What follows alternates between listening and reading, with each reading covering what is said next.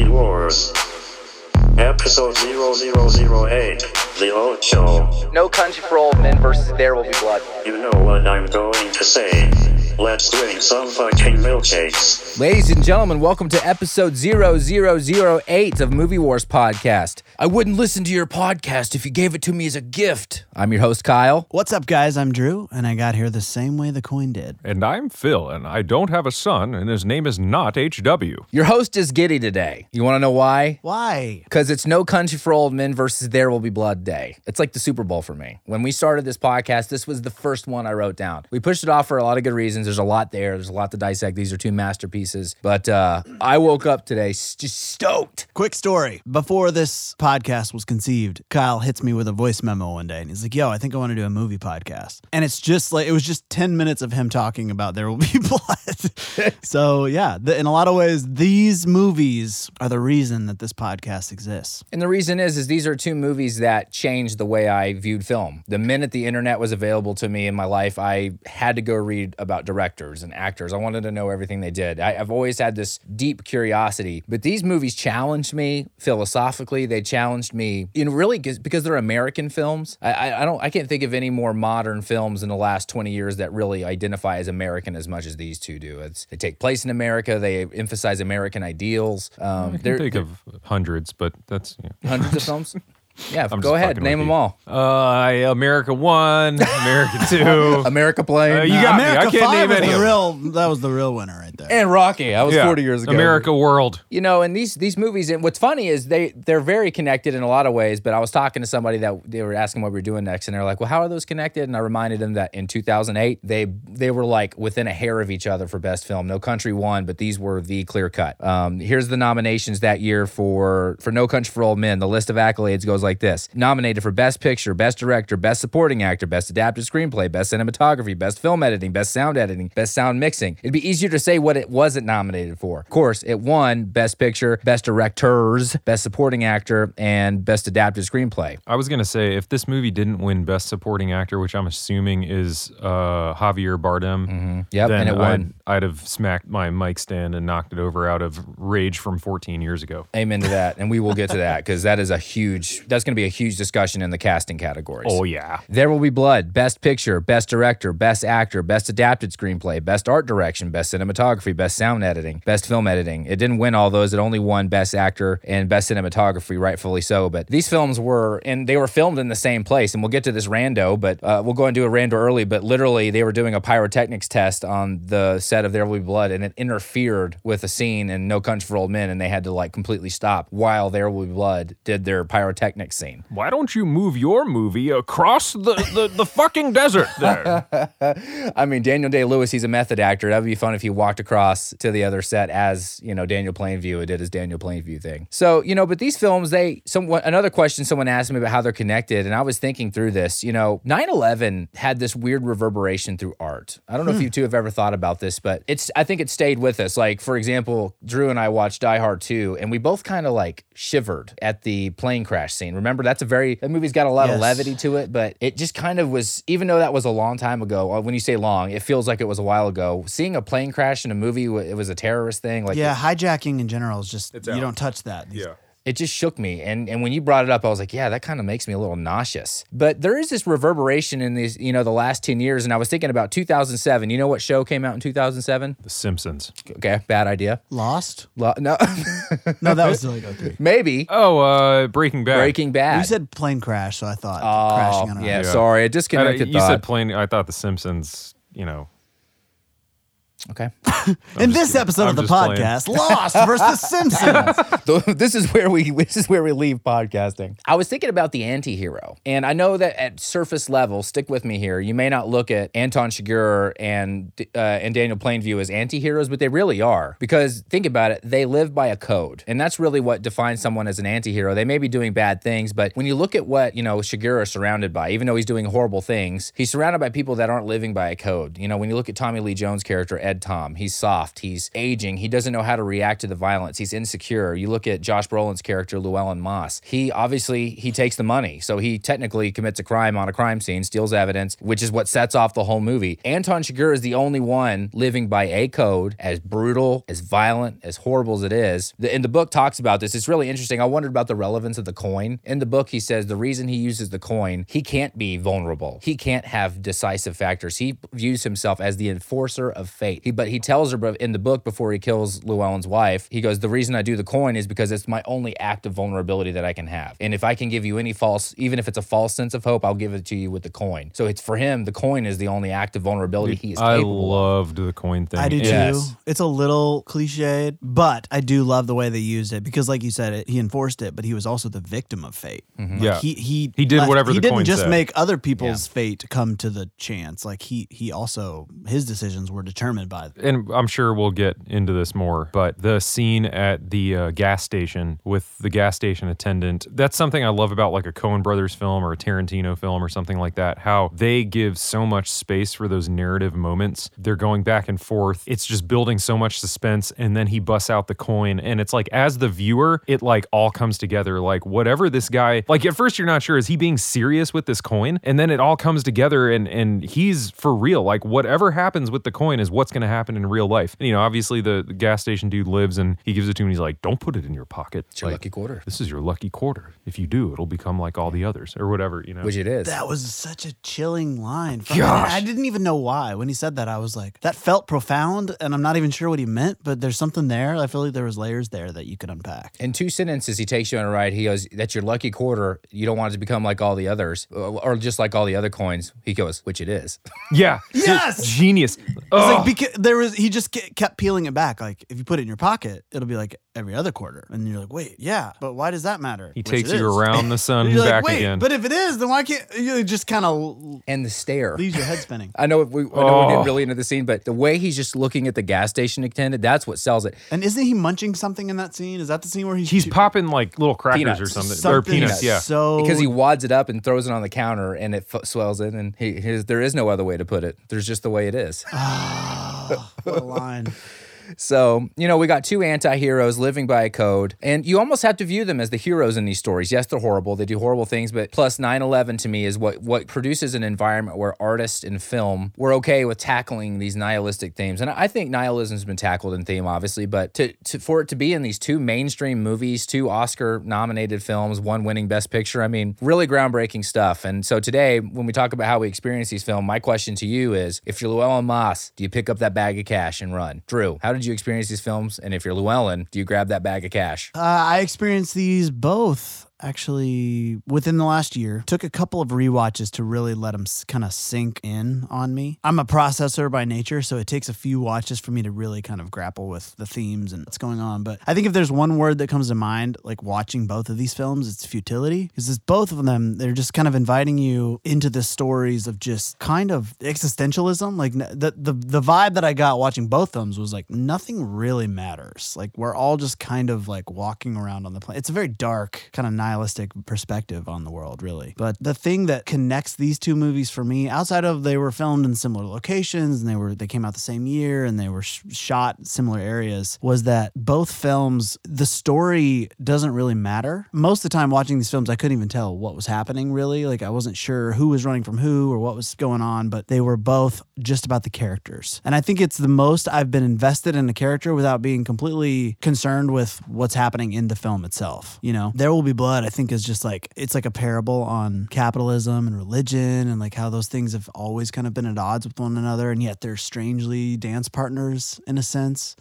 which I thought was very interesting. And then No Country is just, God, it's just an absolute clinic in cinematography. The shots were so simple, and yet so much was communicated. Like there was not a lot of editing. There wasn't not a lot of shots. It was just like close No up, music. wide shot, very few lines. It was just, it was an absolute education on visual storytelling. storytelling. So that's what blew me away about that one. So I'm excited to talk about these. And if you're Llewellyn, what do you do? Hell no, I don't grab the cash. Are you kidding me? Is it easy to say that in hindsight? Because we've met Anton Chigurh. He didn't know Anton Chigurh existed when he grabbed that cash. I don't know. I think the first time I watched, I'm like, oh God, no. I mean, you have to grab the bag of cash because otherwise there's not really a movie, but no. I'll get to what these movies, how I experienced these movies after I talk about the cash thing. His mistake wasn't grabbing the bag of cash. It was going back to the scene of the crime after the fact to give water to that dude in the car. You didn't take care of him while you were there. You didn't pull him out and drag him or anything like that. Like your conscience wakes you up in the middle of the night, not because you took the cash, but because you think this guy might be there dying of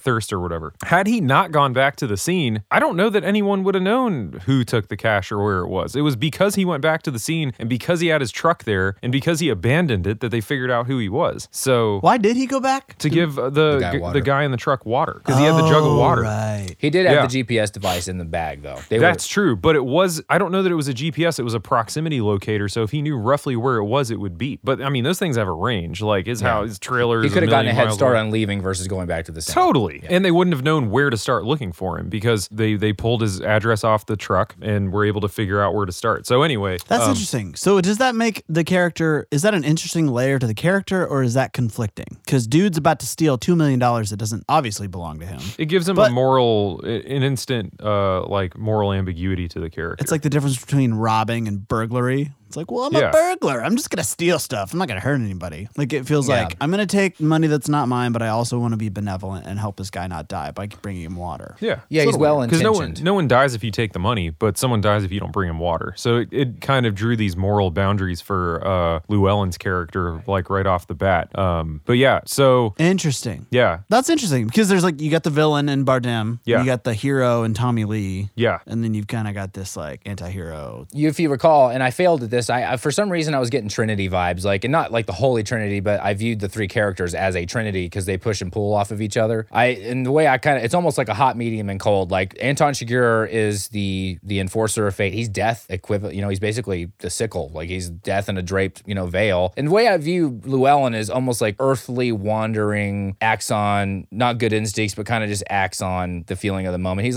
like a representation of worldliness. He sees the money, he takes the money. He's like an impulsive child. Yeah, well, he's just a dude who lives in a trailer. Yeah. I mean, he's just a guy, I don't think he's anything more or less than that. And I think that scene wasn't like a depiction of the fact that he's not anything more or less than that. Like, he's a dude who in a weird, comes across a strange situation, makes probably not the best decision, and then makes another not so great decision by going back, even though, his conscience wouldn't let him not. Anyway, do I take the money in the moment? I'd probably be afraid to because of all the bodies around, and I would either just leave it and call the cops or something, but definitely wouldn't go back to the scene after the fact, no matter what was there, because it's like you happen upon a crime scene once and it's dangerous and you leave and you get out of there unharmed. It's like, dude, you tested fate once, don't go back for seconds.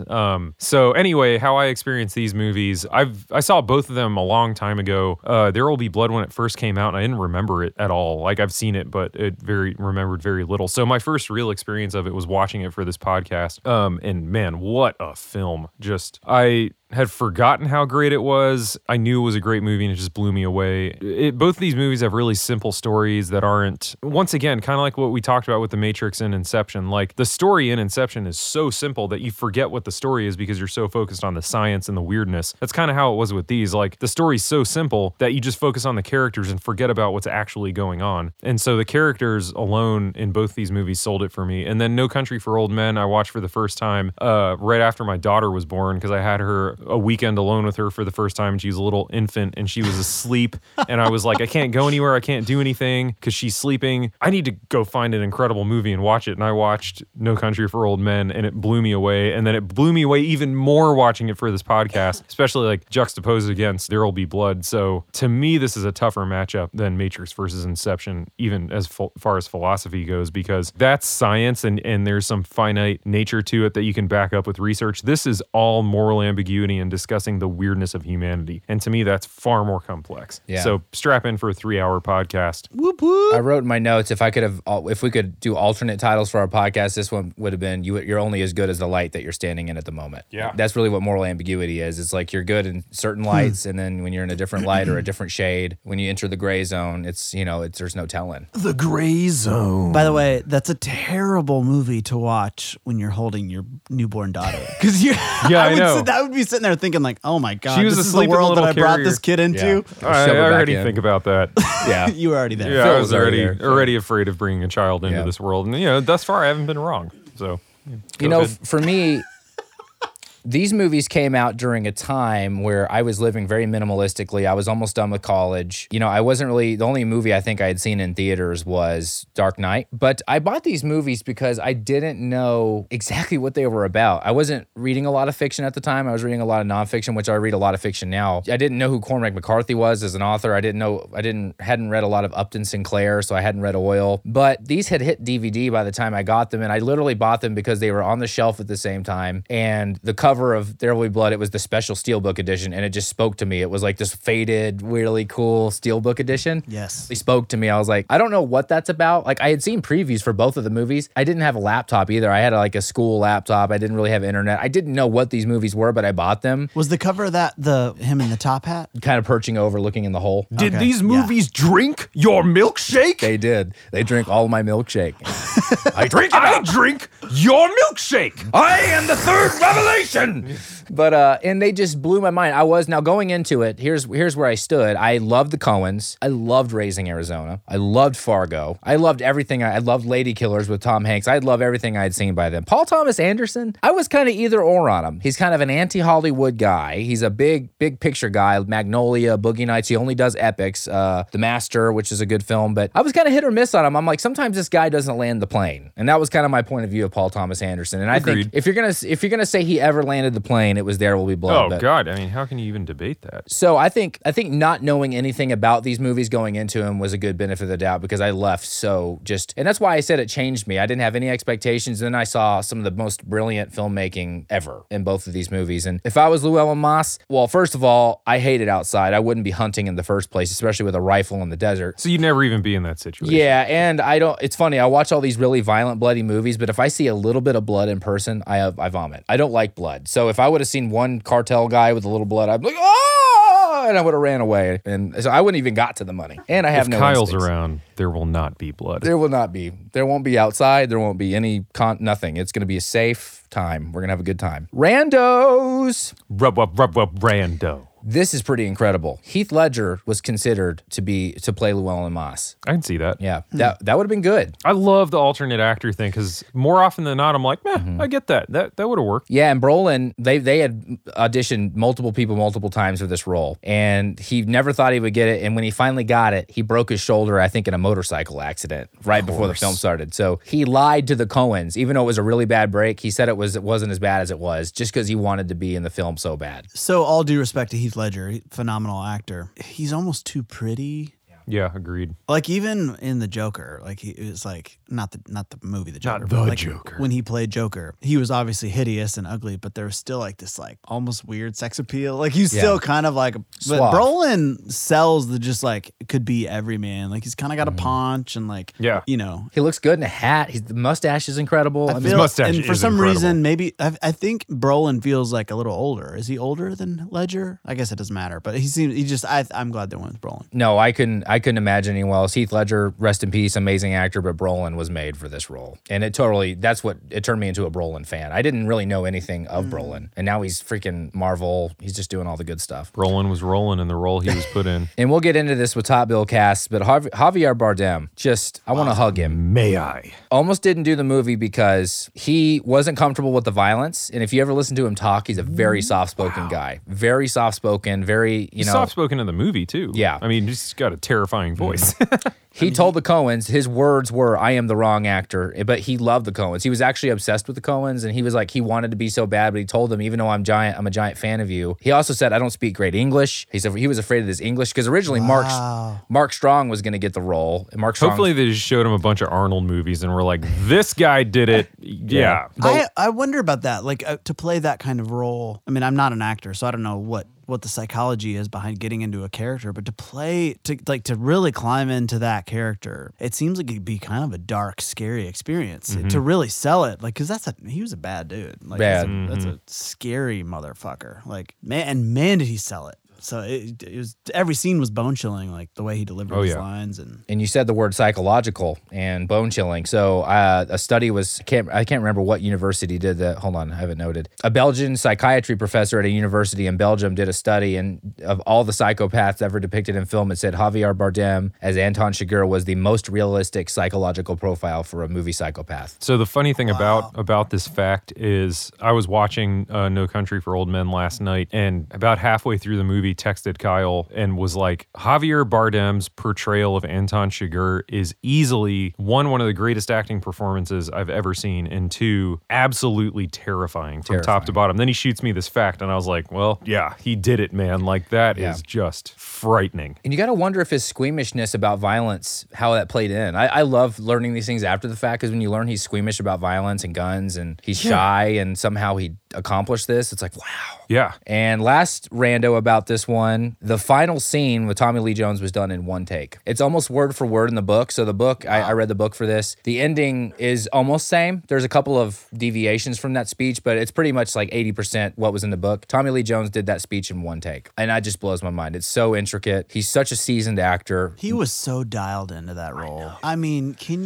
what a perfect casting for that character. Absolutely flawless. They casted him because they wanted a native Texan, and when he's not on screen, he's very much a Texan, and apparently he's got that soft West Texas demeanor, and they wanted him for that reason, because he thought, he didn't really know where, with his age, he just didn't feel like he fit in as much, but they were like, we just want you. Perfect. Again, like Brolin and Javier, no one else. These three together, my God. Yeah. Cheers. Cheers indeed. And what a great screenplay. Like the way they nailed the Texas tongue, if you will. Like, because I watch movies with subtitles on just because I feel like, A, it helps me hear things that I miss. B, it helps me, I want to appreciate the screenplay and see what words are actually being delivered, and kind of in my head picture like what did the actor see on paper and then what did he spit out. That makes me appreciate the performance all the more. So just watching the words come across, like, man, either Tommy took liberties and made it Texan, or whoever wrote the screenplay, I guess it was the Coen brothers. Sure, it was a combination of both. both. Cormac McCarthy wrote, so that's why the book is literally 80% on par with every word in the movie. Like, when I was reading the book, I felt like I was reading the movie.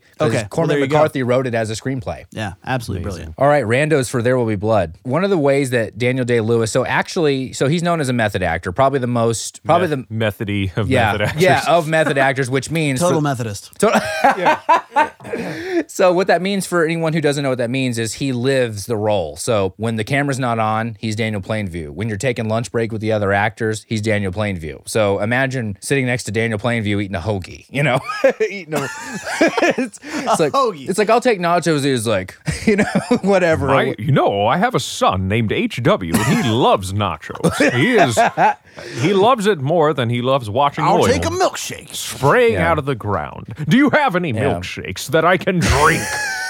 So if you recall, there was actually a weird fashion that came from this. Like, I remember watching this movie, and then when the Killers released a record around this time, they were wearing the same boots. Yeah, they would. Yeah, they were. There was a weird, I knew a guy that was in fashion. He was like, this movie is actually like some of the stuff he wears. Wait, is that real? Yeah, like vests and collarless shirts. Like because of this movie? Yeah, people wanted to dress like the Oil Man. That's insane. I didn't know that, because I wore, like in college, I wore vests. That's when boots got kicked big. off the hipster movement, man. Not just boots, but like the working boot type, slender working boot. If you look at his boots, so wild. The hats were huge. So Daniel Day-Lewis wore several hats, and he said he would envision himself as Daniel Plainview in the hat. And he's like, and what they said is when you see how sweaty the hats are and like the sweat rings on the hats, they're real because he actually, before the film was made, he wore those hats all day, every day. And he picked 3 that he felt were the most accurate. And so he would just wear that hat and just imagine himself creating Daniel Plainview's universe. You gotta love the attention to detail by those guys because the funny thing is, had he just picked a hat off the rack before the scene, likely no one would have noticed. But man, he knew that hat was Daniel Plainview's hat. Yeah. Whether or not we did or care, you know. And maybe that helped him as an actor get the scene across. And whenever he put it on, because there are a lot of times I've read different interviews or seen different interviews with different actors. It's like, at what point do you become that actor? And everybody has their trigger for when they're no longer who they are and they transition to that actor mode. And sometimes it's like a pair of sunglasses or an accent or a shirt or something like that. And who knows, maybe those hats were like, all right,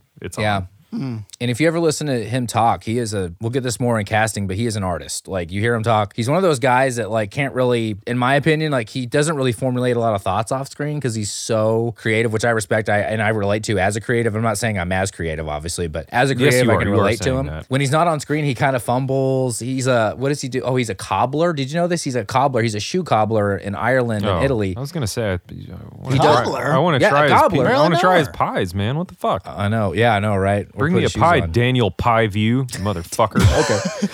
Well, I mean, if he's in character all the time on set, gotta have some kind of hobby. Well, that's not where I was going with that, but yeah, I know. But he's just the kind of actor that he comes out of his hiding like every 4 years to do a role, win an Oscar, and then go back to cobbling shoes. Like, what a guy! He puts everything he has. Doesn't talk to his family, and if they do, it's like how's the movie going? And it's like, I drink your milkshake. It's like, okay, I'll see you in 3 years. That's really beautiful because he could, if it were about the accolades or the awards, he could be piling it up. You know, he could be releasing 3 movies a year. If it were about the movies, he could be playing some villain in a Marvel movie, or you know, like it's not about. Or I'm sorry, if it were about the money, he could be taking these big like blockbuster roles. It's clearly about the art for him. Yeah, and the shoes, and of course, you know, the shoes. Marvelous. We'll get to that more in Top Bill. Paul and Eli Sunday, and so Drew, you texted me about this. This is a big point of confusion when you like tackle Reddit and stuff. Paul and Eli Sunday were not supposed to be twins. Paul Dano was not supposed to play both of them. I think Kel O'Neill was the original actor, and that's not an actor I'm really familiar with, was supposed to play Paul Sunday, who originally approached Daniel Plainview about Little Boston. Paul Thomas Anderson hated him, and this part's not confirmed. People have said this is true, and people have said this is false, but very intimidated by Daniel Day-Lewis, as was Paul Dano. I just think Paul Dano's an amazing actor, so he handled it. But Paul Thomas Anderson saw that he couldn't handle it with Daniel Day-Lewis, didn't like him, so they instead said, how about these guys are twins? So that was like a last-minute change because of that. Very interesting. Okay, so was anybody else completely lost by the whole twin dynamic? That hit me like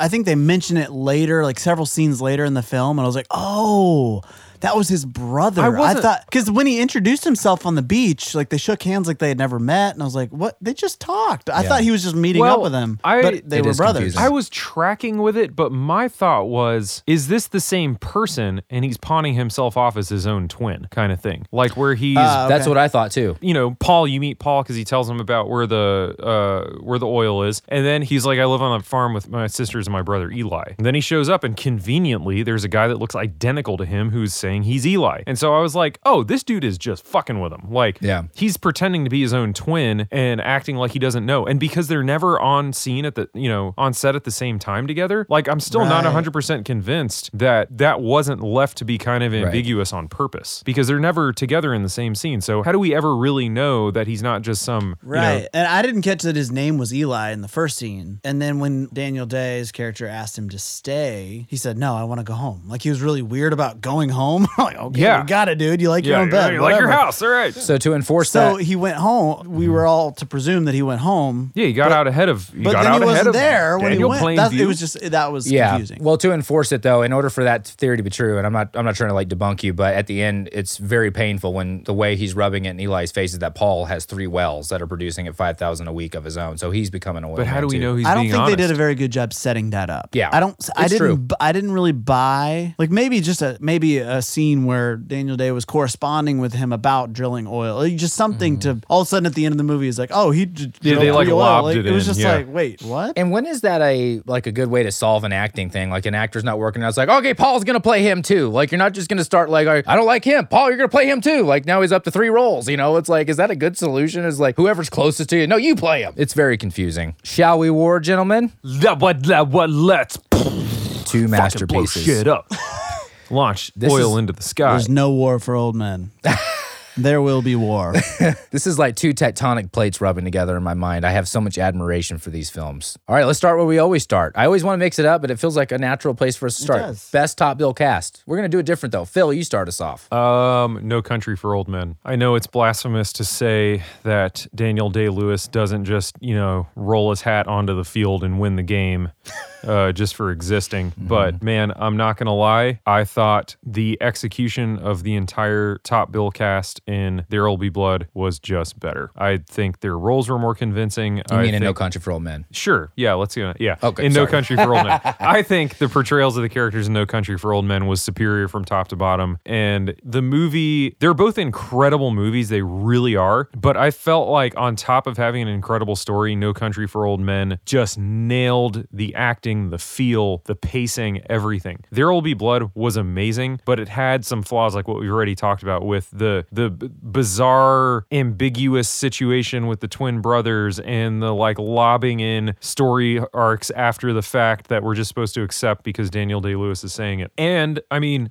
string me up and shoot me or whatever, but like Daniel Day-Lewis's performance was great, but man, I'd take Javier Bardem over him 100 times out of 100 in similar movies because Daniel Day-Lewis, it felt like a great actor acting, whereas every single person in No Country for Old Men felt like you were just watching a film of those real people existing in that world. So that to me was the difference. Like if you could give an example to either one, No Country for Old Men felt like an incredible movie or depiction of that period, and then There Will Be Blood felt like a stage play put in a film because you could feel the acting. Doesn't take away from either one, but top bill cast as far as execution goes, No Country for Old Men, easy. Well I said. knew I would get these movies confused constantly. Yeah. Because visually they're like the same. The desert sand. Yeah. Well said. Anywho. To me, There Will Be Blood versus No Country for Old Men. The top bill cast. This is Steph Curry's Warriors against LeBron's Cavs. Oh, good point. I Yes. think you've got like Daniel Day is LeBron, but I think the trifecta on the other side with Steph Curry, Klay Thompson, and Durant just overtakes LeBron. You're saying this way better than I meant to say this. You're saying it way better. LeBron's got Kyrie, Yeah. Paul Dano is no slouch. I mean, dude held his own. Like if we're talking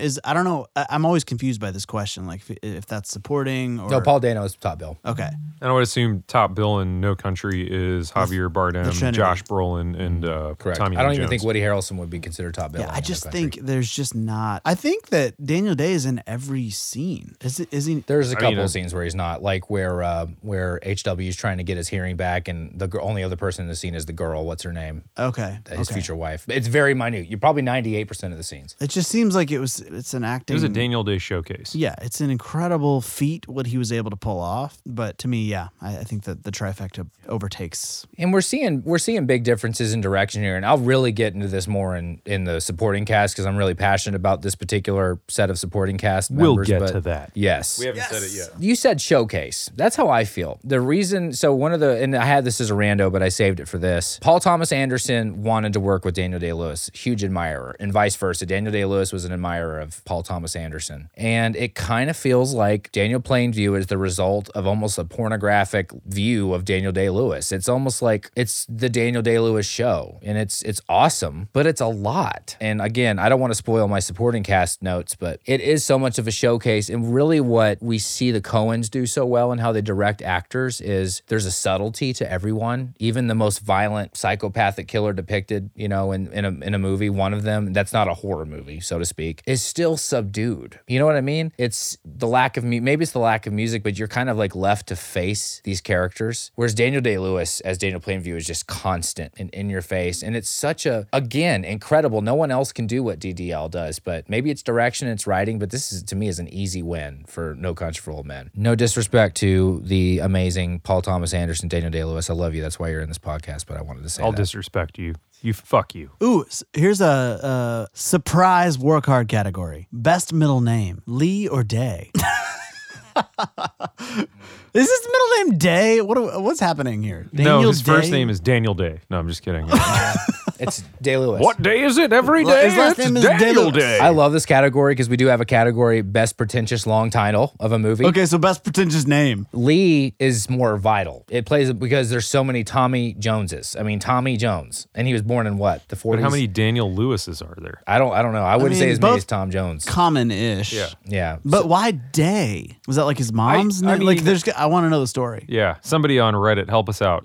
Tell us how stupid we Drop are. it in the comments. Be really disrespectful and tell us how much you know, because that's what you fuckers on Reddit do. What's funny is none of our fans have done that. They only make fun of my videos and tell me that I'm stupid for. By the way, shout out to our Facebook group. We I was love you. just perusing the comments and interaction the other day. Unbelievable. 142. So thankful for our listeners. in 1 month we have 142 people posting their own content. We love you guys. That's And super that's cool. not a plug for a subscriber group that you have to pay for. That's just a free group. If you're listening, go check it out. Freeze book All right, group. Back to the work hard. Love it. All right, Drew, kick us off. Best supporting cast. I'm going to give a shout out to HW. I think he's a phenomenal actor for a kid. First film ever for him. Wow. Never acted before this. I think he did a really beautiful job. He had to play a deaf boy. Yeah, it's tough. In a scene with Daniel Day-Lewis, I'm trying to figure out, is it easier to act as a child with Daniel Day or is it more difficult? Well, ask his mother. His mother said she almost didn't let him be in the movie because she was scared of what it would be like. She thought her son would be terrified to act across from Daniel Day-Lewis. So it almost didn't even happen. I'm going to go There Will Be Blood just because I think he was brilliant. And I don't know the name of the guy, but the sheriff that played opposite of Tommy Lee Jones in several scenes was just not Wendell? good. You didn't like Wendell? I did not like Wendell. No offense. I love Wendell, I but, wasn't like- a fan. Oh, yeah, the when he was silly talking about guy. the milk I Oh, agree. no, Sheriff. and like, Yeah. we gotta call it in. We just the missed milk is him. fresh. And It felt like he was what do you want to comedic. report? He was like comedic relief that didn't land. Yeah, I guess I didn't understand his role. He is a Coen Brothers character, though. That is, every Coen Brothers movie has that auspicious, quasi-boisterous minor character. Okay, that's Yeah. good insight. I'm gonna go There Will Be Blood. Okay. I think the kid was incredible. I love that you focused on that. I for some reason I didn't think about HW, but when you said that, the scene where he's snapping his fingers, or no, he's Oh, humming. man. When they're both covered in oil and Daniel Day-Lewis is hugging him, and Daniel Day-Lewis is just like so over him humming. Time That's to enough. stop. That's now. enough. And he's enough. trying to hear himself. That conveyed a very dark feeling to me. I was like, Yes. this is a young boy. And when he was saying, "I can't hear my voice," he doesn't know he's an orphan. I believed that. He doesn't even know at this point that he's adopted. Like, there's so much in that scene happening. I like that point you made, Phil. There Will Be Blood, easy, because the kid and all the people around. I think they did a really outstanding job just making that entire movie feel alive. Even the dad in that film, the old guy who owned Mr. Sunday, whatever his name was, he did a great job of just playing a resigned, weak old man who Yes, everyone. he'd given up. Yeah, every like secondary background character in that movie was great. The little blonde girl was great. The guy who played older HW was great. I mean, the translator, all that. It was just Abel Sunday. Speaking of Paul Dano and Abel, how horrifying was that scene? Do you think God will save you because you're stupid? oh my And gosh. his, talking to his own dad, Yeah. and the way Abel conveyed that was very. Stupid son, Paul. Do you think God saves stupid people? I Yeah. was like, geez, Louise. That was There outstanding. was a lot of hard scenes to watch. very hard. Here's the thing. We're comparing two incredible films. I actually went No Country here, and although from a category perspective, it doesn't matter, but I'm very passionate about this because I just want to give, as fans, a big cadence to what the Coen brothers do. No one develops minor characters like the Coen brothers. Aside from all the great things we've already discussed about No Country with Javier Bardem, Brolin, the writing, I've seen this movie maybe 60-something times. I've read the book. How do you do that? Dude, when I find a movie I love, I rewatch it. I like plan to rewatch them. I love rewatching these great so films. many times. You don't want to know how I many don't know times if I've seen 60 RoboCop. movies. I shouldn't be on this podcast. I've seen RoboCop an unhealthy amount of times. You don't even want to know. I look forward to these minor characters. Character one, the guy that sells the tent poles and the boots to Llewellyn. When he says, I know he only has like 2 lines, but when he says, do you usually have people coming here without their clothes on? And he goes, no, sir. sir. It's unusual. I love that guy. I forgot about those characters. The lady dude. that the lady at the hotel. The trailer park. Can't give that kind of information. Do you not hear me? That is a Coen Brothers thing. When you watch Fargo, Raising Arizona, it's all about those minor characters. And this is a very specific situation. And I planned this diatribe for this character. I know we're early, but this is one of my favorite things about the Coens, who I love. And I've seen Paul Thomas Anderson develop minor characters in Magnolia. Now, granted, almost every film he has, he's working with 20 stars, like Philip Seymour Hoffman, Tom Cruise. Like, he only has, like, people are playing third bill that are usually first bill and everything else. But I've seen him do well with that, especially Boogie Nights, like William H. Macy, the way he developed that. But for some reason, again, it's kind of the opposite side of the problem with Daniel Day-Lewis being so prevalent, is that it almost feels like a lot of the scenes, the supporting cast is just kind of there. You said it a little bit, kind of just supporting Daniel Day-Lewis, kind of just like, all right, what can we do to support? We're just there to not get in the way. Whereas the Coens, and maybe it's direction, because Javier Bardem, Anton Chigurh, even though he's a massive psychopath, he's very subtle. These minor characters are funny. The lady at the hotel that manages the hotel, she's like talking about the size of the bed. It's like, you want another room? Why don't you just get the one right next to it? Right. They just develop these minor characters, and I think it's what they do well, and it's the reason they make unique films. Burn After Reading has this. They're not throwaways. No. Which in a lot of other movies, those characters wouldn't matter. Right. They're on the screen for 30 seconds. Side note, I love that scene. I think it's the scene in the hotel where he wants to kill her. You know he's like, but he hears somebody coughing, and you can see like him working it out in his head, like, no, it's not worth it. Where does he work? I could take her out, but then somebody might hear something, and then I have to like take them out, and I might get cut. Like, you could see him like just in that expression. He glanced back, and he turned around and walked away. That was brilliant. Where does he work? And his stare just gets colder. He's not moving his face, but somehow his stare just gets darker. Where does he work?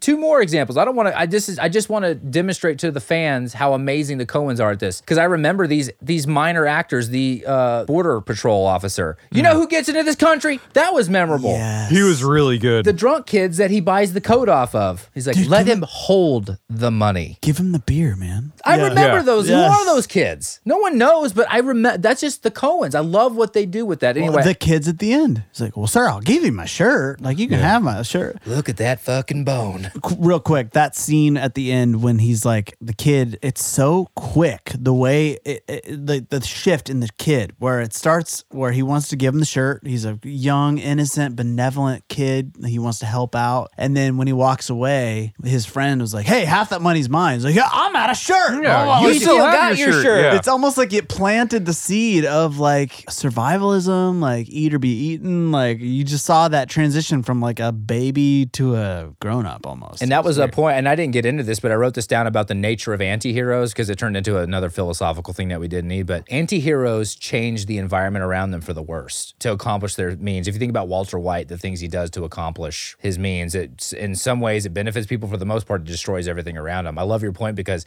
at that moment, it's like, you don't see me. Like, he says that to him. I love that, by the way Javier does that. And then, like you said, all of a sudden it's like, you still got your damn shirt. Like, all of a sudden they're like you said, eat or be eaten. Were you going to say something, Phil? Nope. Anyway, sorry. I know that supporting cast turned into a 10-minute Kyle moment, but I love what the Coens do with minor characters. It's hard to stay on the rails here. I'm finding it. The more we talk about these movies, the more I want to talk about these movies. These movies are multiple steak dinners laid out in front of you. It's like, try the New York strip, try the filet, try the porterhouse, try the fucking ribeye. Yeah. You know, we're just trying them all. It's like you kind of need to work hard sometimes to get through some movies. It's a nice structure, but other movies you're like, let's just talk about them. Let's just everything fangirl over can't them. be Dumb and Dumber. I'm just glad to hear what you guys saying some of the things I say. I hated both of these movies. Fuck these movies. Phil, ladies and gentlemen. I love this. All right, first bro category. Best pretentious long title. Now, it's worth saying that the original title for There Will Be Blood, the book, was Oil, with an exclamation point by Upton Sinclair. So they made that title for the book. Can I be honest with you guys? I still have no idea what either of these titles mean or why they're called that. No Country for Old Men is from a poem. Great. That's And also, so it's- up its own ass. It is.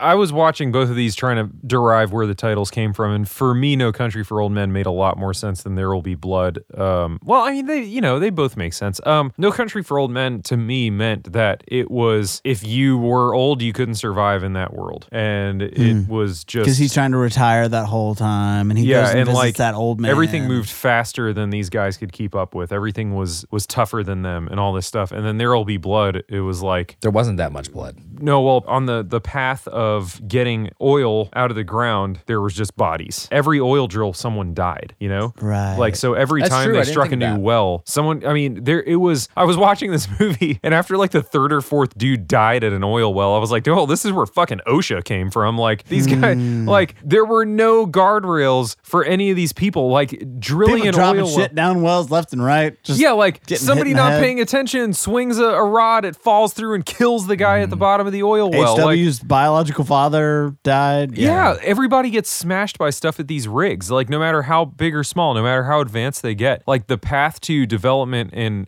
America becoming, energy independent or whatever, which we're still not, was paved with blood. So Wow, to me, you just- that's where that all came from. You just said something so profound that I never picked up on. Well, about- and to take it, I'm sorry. just to say that it was built on the blood and sweat, that you just totally made a point that I had never thought of. Yeah, I don't know if Kudos. that's where it came from, but that's, I mean, to me, with like you guys do far more research than I do, but I'm watching these movies because they do have massive up their ass titles. But There Will Be Blood to me was very much about. Massive.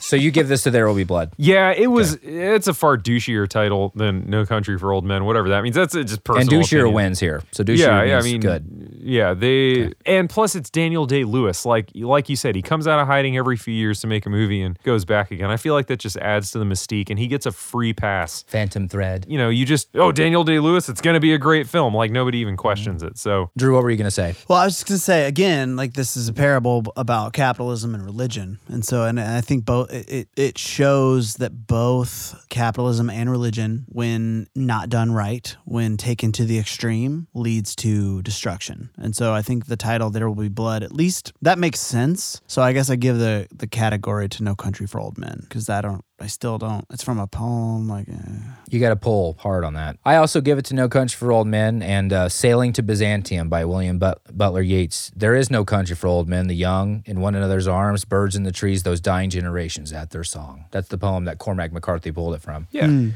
also, any true fan calls this movie No Country. Yeah. So Yeah. there you go. Yeah, it was really funny texting about our plan for this podcast because it was like, do I really have to text the title? And then even thinking of the acronym for them was even harder. It was like, no, NCFOM. NCFN. What? No. TWBB. That was quick. Look at you. Well, Phil is a Everything in genius. my mind This is is a called picture. No Country versus Blood. Yeah. All right. Blood that- Country for Old Country Man. Good convo. I didn't even expect that to go with that route, but Phil brought that philosophical gravitas there. Philosophical. It's my name for a reason. So motherfucker. usually we go music, but this is interesting.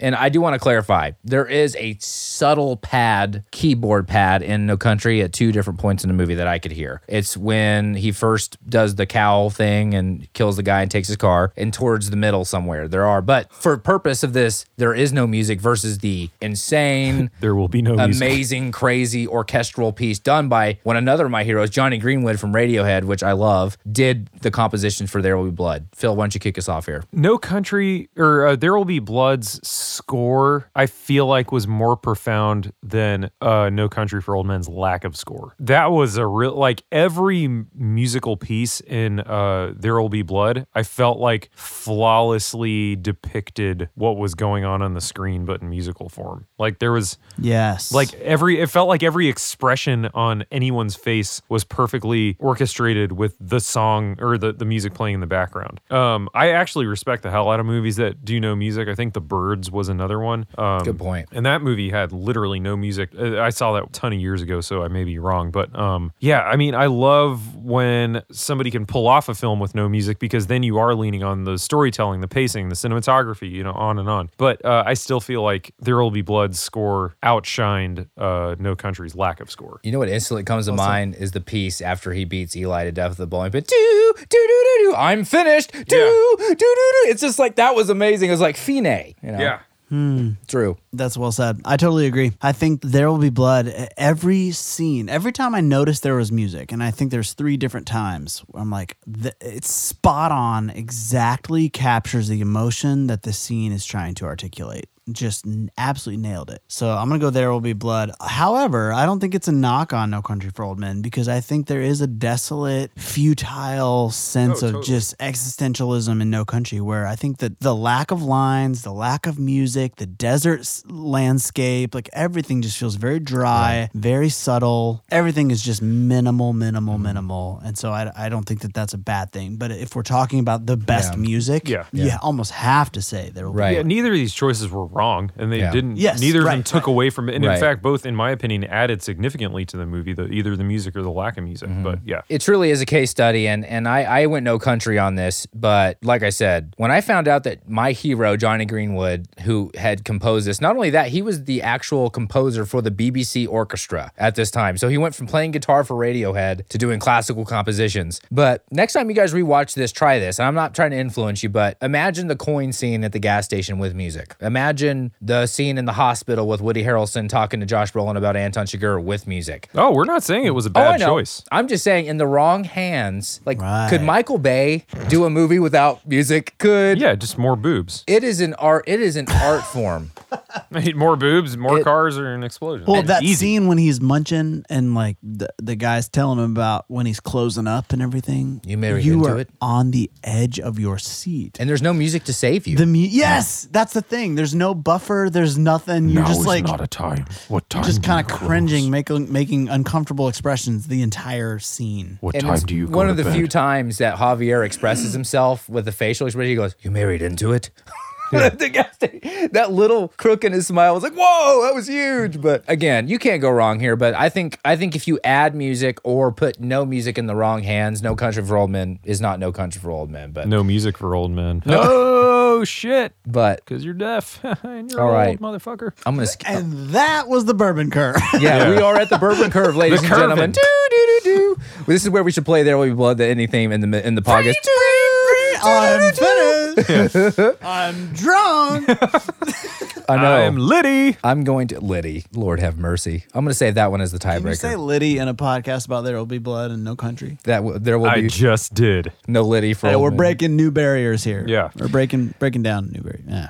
All right, this is kind of a fun category, but not as obvious as you think. Think of it in the context of film. Context. the Bourbon Someone's Curve. horny. Excuse me, Kyle is drunk and horny. Yeah. I haven't even had that much. The bowling pin versus the silenced shotgun. Drew, why don't you start us off? Ooh, why did you have to ask that Because question? it's awesome.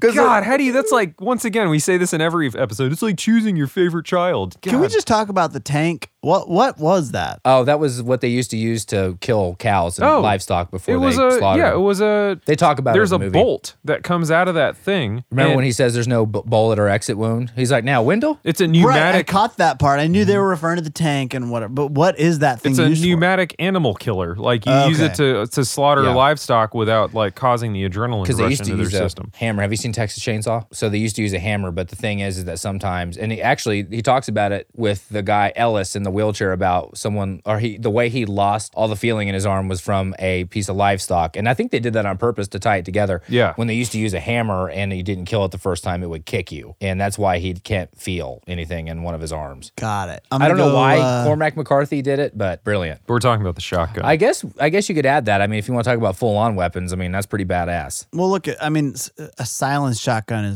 that's been done, and maybe bludgeoning someone with a bowling pin has also been done. I just haven't seen it. So to me, that's a more novel idea and more gruesome. Bludgeoning someone on a bowling lane with a bowling pin. That was rough. Your arch enemy. Woo, that was hard to watch. You have to look at Eli and Plainview as lifelong enemies. They're almost like two forces of nature. Like they're almost like superheroes. One of them was gonna kill one of yeah, them. and he did it with a bowling. And the way Daniel Plainview looks when remember when one's on the other side of the bowling alley and Plainview's on the other, and they're running, but they're like always on the opposite end. And like the way Plainview runs, it totally looks like a 20s barbershop piano player running. Right. Yeah, Yeah. yeah. So you're going. I'm going There Will Be Blood. Going no So- country with the shotgun. Chug. just because of the sound it makes. A silenced weapon isn't unique, but man, Yeah. they made that sound is by the cool. time you're like halfway through the movie and you hear that sound, it just did something to me. I love the way that thing sounds, and so I go shotgun. This was a tough category. I almost went There Will Be Blood because I didn't expect it. Like, I don't know if you guys, the first time you watched this, I didn't think it was going to end with him beating him to death. Like, that was not even remotely in my mind. So when it happened, it was very shocking. And I think they, using the wooden bowling pin, you know, and it's kind of the capitalism thing. It was a bowling pin in his bowling alley in his mansion from all the wealth he had accumulated. I mean, it was very symbolic.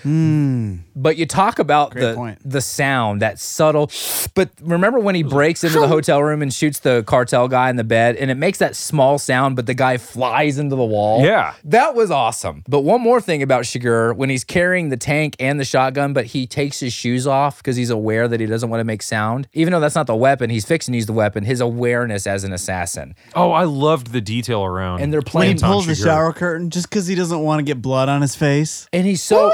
And Yeah. he pulls the trigger but doesn't make a face. Yep. And blood just goes everywhere. So I give it to No Country, but both great utilizations of weaponry here. We're halfway through right now. It's No Country 4, There Will Be Blood 2. All right, so I got to frame this up a little bit. This isn't me saying what you think the best film is, but put your Oscar eyes on, put your Oscar ears on. Which in your mind is the best picture? Because it was so close. They were both nominated for immense amount of awards. Which one, I mean, was the right choice made for an Oscar Academy No Best Country Picture? won, right? Yes. I agree with that choice.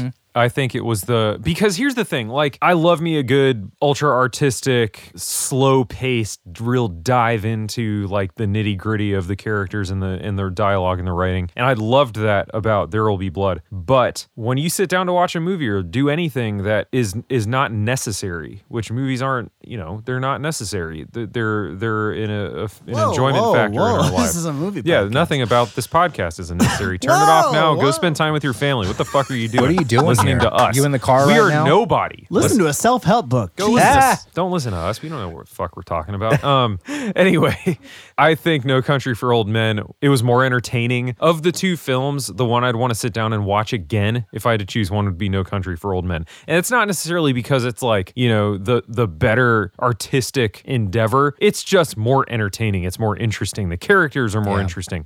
Like, once again, There Will Be Blood is the Daniel Day-Lewis show, which is fine. It serves a purpose. It's a fantastic, just There's an Oscar for that. yeah, it's called Best Actor. There's a showcase for the script and the acting, but man, No Country all day long. Which Daniel won. Yeah, the first time I sat down to watch these movies, I thought, No Country for Old Men is the better movie. Daniel Day-Lewis is the better performance. And that's exactly how it was rewarded or awarded. Yeah, I go. Yeah, I go No No Country. Country. Yeah, I go No Country. We just get such a complete film, and it's a clinic. I mean, the Coens, the lack of music, these intentional choices. To me, the defining factor is the gift we got in Javier Bardem, a complete unknown in the American films. I mean, he was a Spanish actor, well known there, but not known as an American actor. Just a gift. And this checks every box, not just for me, but when you look at the completeness of a film, top to bottom, and it for some reason, I don't know if you guys agree, it borders almost pretentious, but they use humor to cut it. It's like the humor that they use in No Country keeps it from getting into overzealous, pretentious artistry. I mean, he's using a fucking silenced shotgun. I know. That right there is like, Yeah, but there are moments, Brute force. and mostly Javier Bardem, where with the coin and his spiels, it's kind of what Ayn Rand does, right? In her book, like you get this great piece of fiction, but then she goes on these philosophical rants and Atlas Shrugged, and it almost ruins the book. yeah, her Ayn Rand. That's a great point, Kyle, that you raised about how they cut it with humor, because that's every time things feel like they get a little bit too serious, enters a side character, or Yeah. even like the Brolin when he's talking to his wife, I guess. Or Yeah, or yeah, His they're wife. Carly Jean. You know, about taking her in the back bedroom and screwing her, or, you know, like she's like, I got a bad feeling about this. He's like, well, I got a good one, so that levels out. Yeah. You know, like just there's little moments when it just kind of cuts the tension with just Levity. little, levity. Yeah. And again, that's just what the Coen brothers do. But yeah, they made the right choice. But again, I mean, good Lord, to have both of these movies in the same year, both nominated, is insane. All right. So we are at No Country 6, 2 for Blood. Very important category. Best mustache. We got two epic mustaches here, don't we? Mustache. I'm going to start us off. I got to go Brolin. I mean, it's a beautiful mustache that Daniel Plainview has, but for some reason, I feel like without a mustache, Llewellyn is not Llewellyn. It's a Texas mustache. It's almost like if the state of Texas had a mustache, it would be that A mustache. Textash. Yes. Phil, what do you think? I'm rolling with Brolin. That's all Yep. I'm going to say. Beautiful mustache. Drew.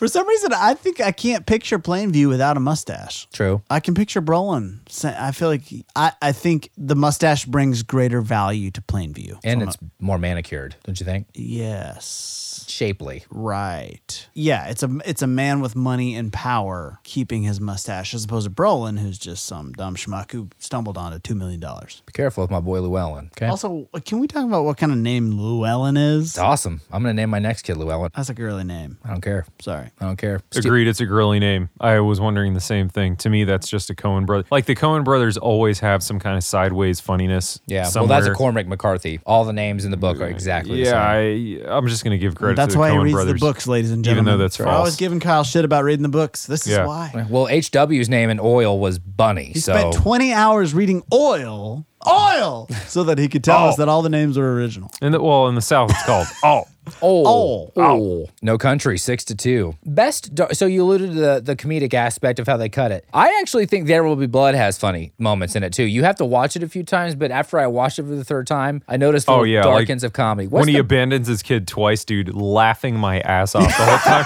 Like, this fucking kid. The kid's deaf Yeah. and he lost both of his He's like, parents. wait a second.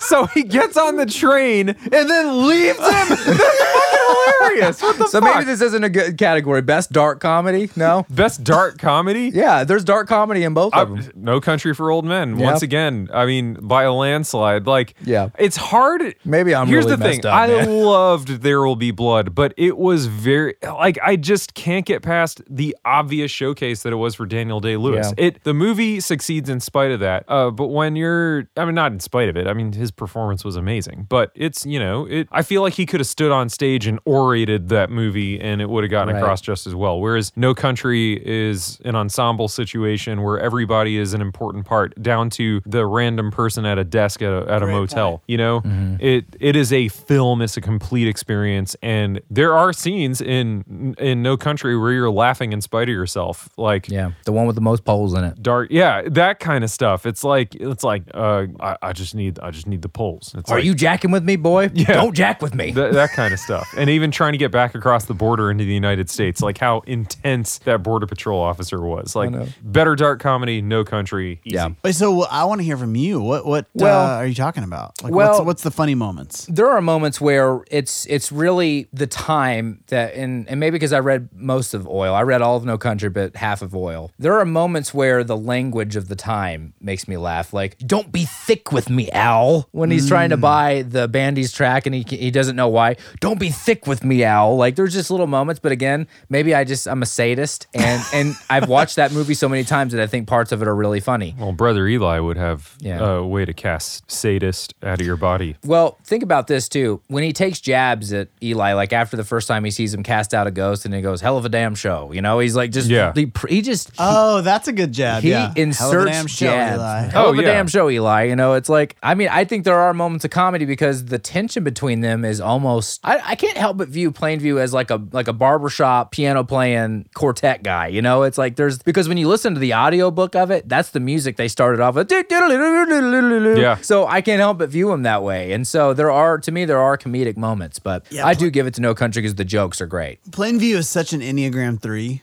Explain that. I don't know. I'm an achiever, out of sight, out of mind, kind of cold-blooded and ruthless a little bit. You know, like when he obviously put a kid on a train and just drove away because he just didn't Still, want to deal with it. funniest scene in We haven't even movie talked history. about the scene when the kid lost his hearing and he's looking at this thing burning and the oil shooting up and that other character comes up and he said, "How's HW?" And he goes, he doesn't break He's like, contact is with the HW oil. okay? And he's like, Not good. And he said, "Not good." yeah, that's right. And he doesn't lose sight of what is most of it. To me, that was Genius. just like it laid out. This is this character's priorities. He cares about oil. He loves his son. He wants to find a teacher for him. He wants to do what's right for him, but nothing is on top of Cares about all y'all. Yeah. money and power.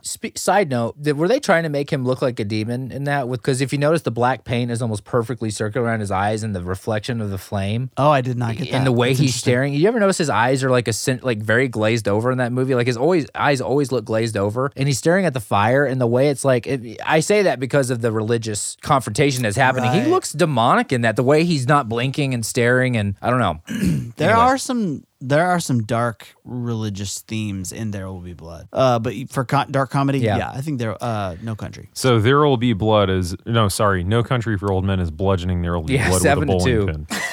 It's using its own weapon against it. We still got 2 great categories left. I mean, and they're worth going through. If you don't want to go fucking categories. Best time transport, which I think is a great category, and then best resourcefulness. There's so much resourcefulness in these movies. Yeah. Think about it. Daniel Plainview at the very beginning when he breaks his leg, builds his own cast and crawls, and when Javier Bardem wants to blow up the pharmacy to get the medicine. I mean, how resourceful. Tent poles. Okay. That's a great category. To me, that just, we can cover both of those. That goes to No Country for Old Men. I'd forgotten about this until you just said it, but I was like, how fucking extreme of it. This guy blows up a car so he could steal prescription drugs. Yep. Like, good God, that is over the top. That's direct out there of the book. There could have been other ways to go about that shit, but he's like, it's also an awesome get scene. A doctor's appointment. Yeah, or yeah, or like smash a window or do something, light a trash can on fire out front. But this guy blows up a car to go steal drugs. Like, dude, that guy, he doesn't know a middle ground. It's all tent poles for me. Yeah. The fact that he hides money in an air duct, tapes together tent poles to get it out, genius, and rents another hotel room on the other side and knows which one connects to that air duct. And works in that brilliant side character again, the hotel clerk. Yep. You can just have the one right next to your room if you want. He's like, no, there's going to be a lot of There Will Be Blood lifers on Reddit just giving a shit. How can you give it No Country for Old Men, the Coen brothers, and blah, blah. Fuck you. I think you're overstating our Reddit support.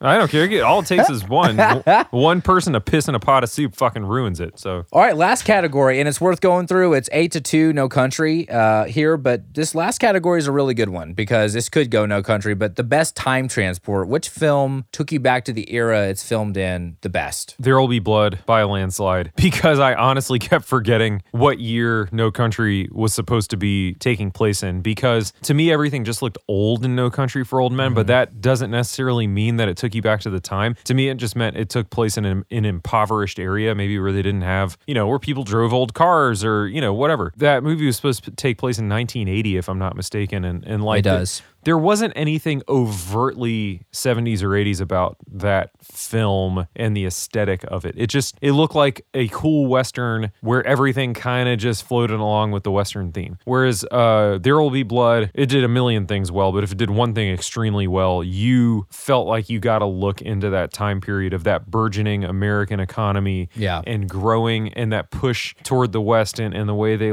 used, the oil aspect of it to really drive home the fact that this was early growth America, this was early 1900s, the automobile was coming of age, oil was becoming a factor. Like, I was in on There Will Be Blood and the time period far more than I was No Country for Old Men in the time period. I went There Will Be Blood too, although I think it's so cool. The only way that you know what year it is in No Country is that he says he has a quarter as 1958 and it says he's been traveling 22 years. You never know what year it is other than the fact that you have to do that math. And I did that math. Yeah. I was like, wait a minute. Yeah, it's a cool thing. But to me, the what year it is not as important in No Country for Old Men. That's a very modern story, and you could tell that in a very modern setting. There Will Be Blood is so much about the rugged aspect of that industry, of what it was like to live. Like the part when he's like, remember when he's telling the speech to the little Boston town, and he's like, "No child should not have bread." He's like, "There will be." He goes, "Let's talk about bread." I do not mean to offend. It just reminds you that there was a time without cell phones where kids only ate what was theirs. Like, I mean, now these days, if I want bread, I just call the bread store and they bring it to me with my cell phone. And there's like 20 bread stores.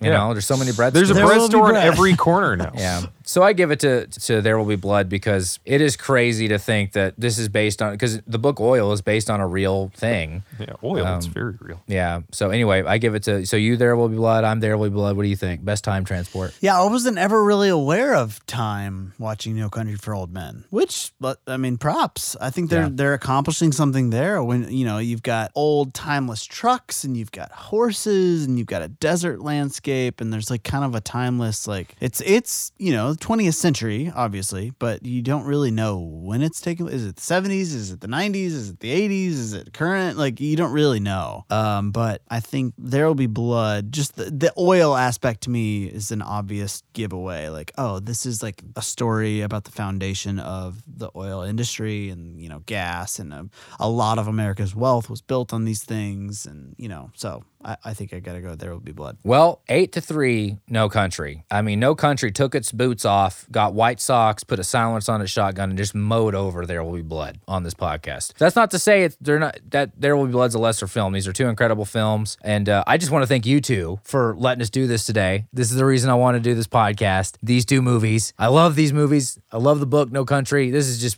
was more fun than I could have even films, anticipated. man. Like, yeah. what- nothing to thank. I mean, it was No Kyle for old men. two of the. I mean, these might There Will be Be two Kyle. of my favorite films we've Oh, watched yeah. for this podcast. Oh, trust me, I know they that. were. There Will God. Be Blood is based on the book Kyle. Kyle!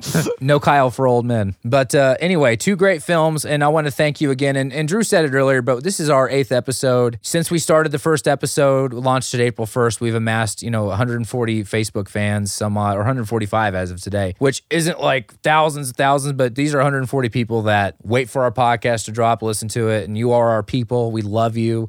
This is just the beginning, so thank you for being with us, and thank you for sticking through us through all these amazing films, and we love you. And if you're listening in 2030, we have millions of fans, so you're just one of millions. That's Hope right. You feel small, just like We've these forgotten movies about made me you. feel small. There will be Drew. Enjoy the T-shirt that we sent you for episode 36 or whatever. I don't even fucking know what's going on. And when you go to sleep in your sleep capsule on your Mars condominium, think of us. Yeah, be like, wow, look at this old movie podcast I found. Check out our new episode, No Lord of the Planet. Rings reboot versus Star Wars episode 38. Yeah, there will be. But we'll get to that. wars. We'll get Yeah. to that. Anyway, thank you. I'm Kyle. I'm Drew. And I'm Phil. Love you. Bye. I'm finished. Drew, Phil, and I want to thank you for hanging out with us on the Movie Wars podcast. If you want to hang out with us until the next episode drops, find us on Instagram and TikTok, username Movie Wars Podcast. If you really love us and want to support us financially, we would love you back for it. Contributing to us on Patreon not only supports us financially, but it gets you access to private content that's not available to everyone. Thank you again for hanging out with Drew, Phil, and I. We love you. Have a great week.